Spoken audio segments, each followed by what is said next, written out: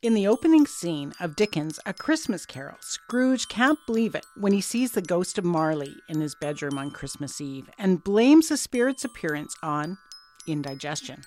Scrooge had just sat down to eat his evening meal of gruel when the bells throughout his home began ringing and the ghost of Marley suddenly appeared.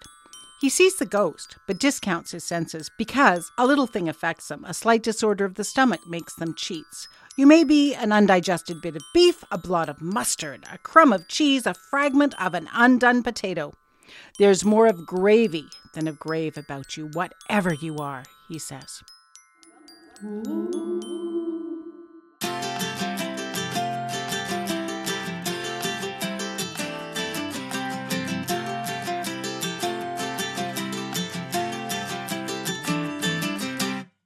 Welcome to the Real Time Roots podcast. I'm your host, Chris Dial, and this is my co-host, Sarah. Hello, everyone. I'm not the ghost of Christmas past. At Joybilee, we help you create your own food and remedies so that you can create health and wellness for your family naturally. In today's episode, we're going to be talking about digestive culinary herbs. So, here's a few tips. So, it's almost Thanksgiving. At least in the U.S. And yeah, in Canada, we had our Thanksgiving already. In October. Holiday meals are one of those times when carminative and digestive herbs can be the most benefit. So we want to introduce you today to some of the carminatives and digestives that you can add to your holiday table in order to make sure that your family doesn't have apparitions appearing after dinner. Holiday meals are one of those times when these kinds of herbs can be very good, especially when there are major family affairs and all the baggage of Christmas past comes to haunt you. Even if outwardly the meal is pretty peaceful, there can be things that come up at the dinner table, a look, a certain taste that create stress, and that can make it hard to digest the meal. And so by adding some of these carminative, digestive, or even herbal bitters to the meal can be more pleasant. And remember, if you're feeling stressed, that means that your sympathetic nervous system has been triggered and is in play. And if it's active, your digestive system, which is connected to your parasympathetic nervous system, can't digest properly. So even if you feel fine about the Christmas dinner or the Thanksgiving meal, any visitors or in-laws might need a little bit more help to relax and be able to properly digest their meal. So let's go back a bit, Sarah, and let's just talk about the sympathetic nervous system and the parasympathetic nervous system. The sympathetic nervous system is what they call the fight and flight response. And so anytime you hear that word sympathetic, think of it as being in sympathy with stress or nerves. And the parasympathetic, it's kind of the opposite. And if the sympathetic nervous system is engaged, the parasympathetic nervous system, which is our rest and digest, procreate kind of nervous system, that can't be active at all because one cancels out the other. Conversely, if you can engage your parasympathetic nervous system by the use of nice smells, good tasting food, aromatic herbs, then you can actually shut down that sympathetic nervous system or the fight and flight response and bring relaxation and calm to the meal. That's why chamomile is awesome. So if the meal itself is generally a feast, like we're talking about Thanksgiving dinner, Christmas dinner, or maybe even just Sunday dinner, it's generally pretty heavy on proteins, fats, and carbs. And that can leave you feeling bloated and uncomfortable. So, for instance, in the words of Archie Bunker, "I can't believe I ate the whole thing," might be your refrain after the meal. But there are ways to ease the bloating, the turkey farts, the discomfort, by using herbs both in the cooking and in the items that are served before, during, and after the meal. And if you usually only use carminative and digestive herbs lightly in your cooking, this is always a great excuse to use a little bit more than normal. Some recipes might call for a teaspoon of sage, whereas a tablespoon or two actually works a lot better. Depending on what you're cooking. So one of the things about fermented lemon is it adds a little bit of bitterness to the meal. And bitter herbs are really important in improving your digestion because when you taste the bitterness the slight bitterness that comes from like a lemon peel or a grapefruit, that slight bitterness triggers a whole cascade of actions in the mouth, in the digestive tract, in the gallbladder.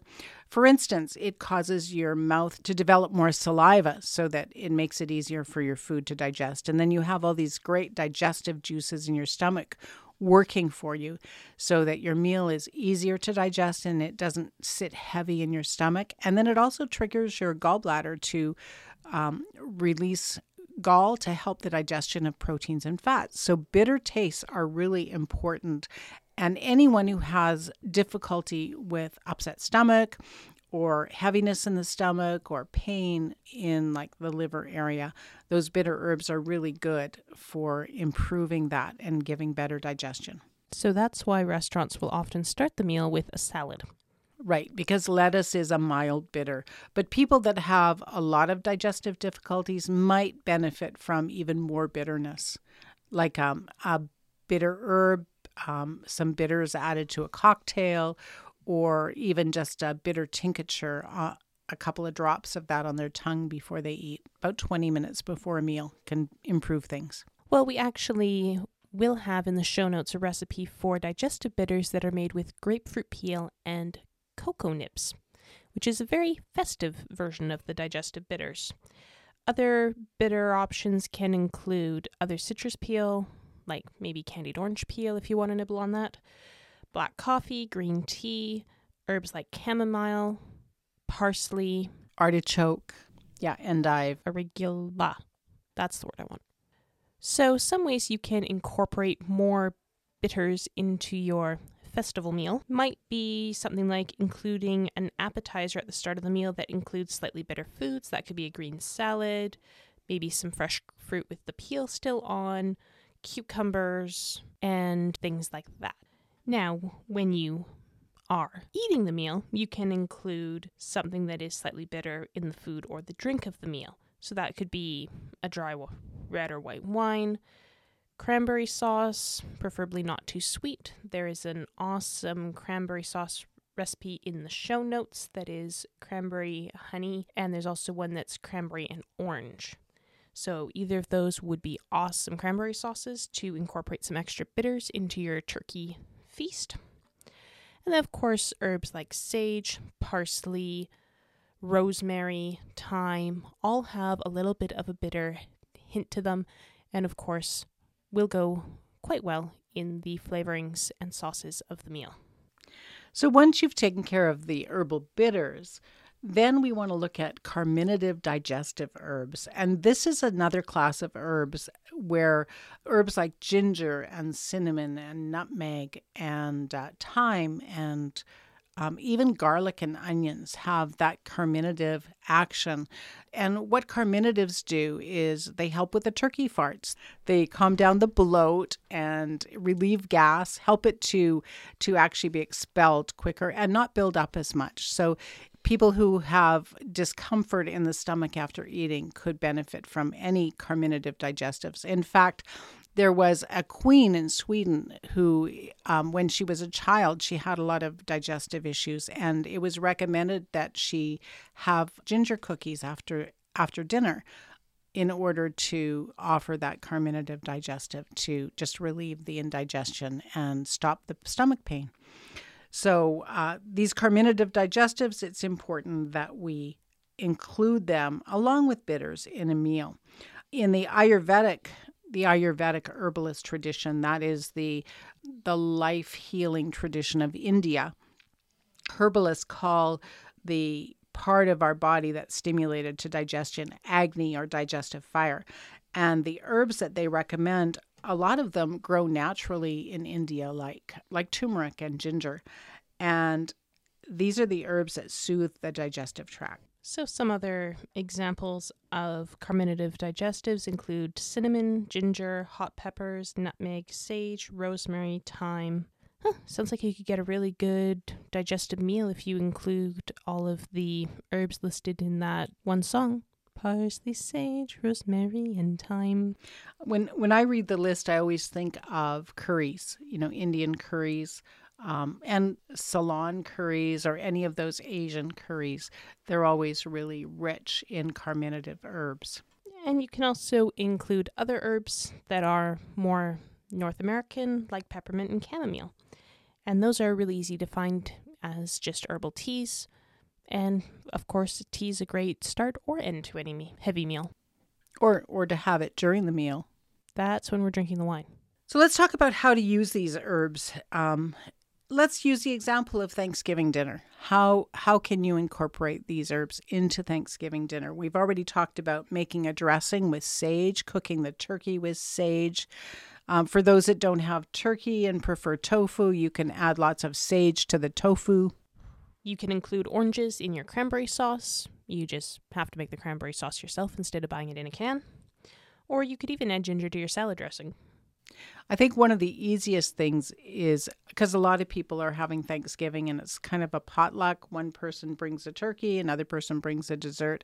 So in that circumstance, one of the easiest ways to add it is to have some relishes or pickles as side dishes, where you can add them to maybe some corn relish or crackers or hors d'oeuvres, those kinds of things where you can add them for people to help themselves as needed. And that's why it works well in the drinks too. That's right.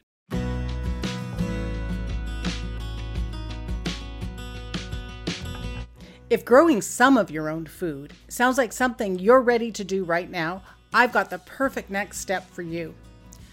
My Fill Your Salad Bowl workshop is a concise workshop that will show you how to grow enough greens to fill a salad bowl every day. That's a great first step, just to fill a salad bowl. It's not overwhelming and anyone can do it. You can do it even if you don't have any land, even if there's 3 feet of snow covering your garden, even if you've killed houseplants in the past, and even if you don't think you have a green thumb. Here's what we cover in this workshop. Now remember, it's a concise workshop. It's not going to take a long time to go through, so everyone's going to have enough time to do this. You'll learn 3 different salad green growing methods that you can implement right away. You'll learn the exact methods I use to keep my salad bowl full so I never run out, even if I have unexpected company. You'll also learn where to cut costs and still be successful growing salad greens at home. You'll learn the ideal equipment to use if you want to grow greens faster and easier, the unique pitfalls to avoid with indoor and container growing. You'll learn how to save a crop that goes wrong, where to find organic seed at reasonable prices, how to store your seed so it stays viable for years so that you can save money now on bulk seed purchases. And you'll learn the health benefits of sprouts, microgreens, and healthy greens and how to optimize these benefits in the way you grow them and the way you store them. We'll also give you 17 ideas for using homegrown salad greens in the kitchen so they never get mundane. If you're ready to start growing some of your own food and you think salad greens are a great place to start like I do, check the link in the show note.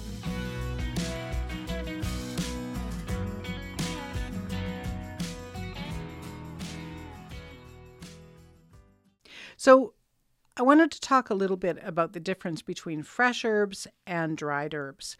At this time of year, you can buy a lot of the herbs fresh in the grocery store, or you might still have some in your garden, or you can use dried from the spice section, and how you use those differs. So if you're using dried herbs, you add them at the beginning of the cooking time so that they have a long time to have the aromatics extracted. But if you're using fresh herbs, you want to add them just an hour before the dish is finished. So if you're cooking a turkey, you would sprinkle on the fresh herbs, maybe fresh rosemary or fresh sage. Sprinkle it on just an hour before you're going to pull it out of the oven. And it's the same for any time. When you're using fresh herbs, you want to add them just an hour before the end of the cooking time. If you're using dried, at the beginning of the cooking time, whether you're making a soup or whether you're making baked vegetables or the main dish. And lastly, to help improve digestion during and after your festival feast, you can always finish the meal off after dessert with a digestive tea like peppermint or chamomile, or for adults, even a digestive aperitif like limoncello or anisette, or even maybe some nice Arak liqueur. These liqueurs are usually specifically designed to actually aid with digestion. Especially for heavy meals. That's one of the best times to finish it off with those kinds of, they're slightly sweet, but they have lots of carminative digestive herbs in them. The Arak liqueur Sarah referred to is an anise-flavored liqueur that we had in Israel when we were there. And it was actually surprisingly tasty, even if it did burn like all get out. Burn in your throat. That's because we're not used to drinking alcohol. Definitely not straight. Yeah. So there are a few beverages that you can have that can aid digestion. So if there were no carminative herbs in the meal or not enough to actually make you comfortable and you end up at the end of the meal and you have discomfort, there are some things that you can do to ease the discomfort, to reduce gas and bloating, to maybe take the burning sensation out of your stomach. And one of the easiest things, as we've already mentioned, is to use herbal teas like peppermint or chamomile. Or a gripe water blend with fennel seed, chamomile, and a little bit of peppermint. You don't want to lay down immediately after taking peppermint tea because it can actually increase feelings of acid reflux if you are prone to that. That's because peppermint relaxes the sphincter muscle. And so it, if you lay down, it can open and then cause heartburn. But other than that, peppermint is a great choice, and chamomile. Also, any of the teas that have fennel or licorice in them. Chai tea is another good one to finish a meal with. Or any other really spicy tea, like there are some orange ginger teas out there. They would help. A ginger turmeric tea would be helpful. Lemon ginger, any number of chai blends. There are actually a very large number of chai blends available, even if you don't make your own, which we have a recipe for that in the show notes. And what they do is they relax the stomach and just soothe any kind of burning or heavy feeling in the gut. They also encourage a reduction in our nervous system stress response. So if you're feeling anxious or upset, or stressed out about the in-laws' political discussion at the Thanksgiving dinner table, or religious discussion, as the case may be, then just sitting back and having a nice cup of herbal tea can be very helpful just to help you relax. Now, liqueurs can also provide some of the same benefit as teas, especially those blended from digestive supporting herbs. One example that we've already given is the limoncello. It is an easily homemade liqueur. You can actually get it ready in just a couple of weeks. So even if you don't have any on hand, it's really easy to make it in time for the holidays.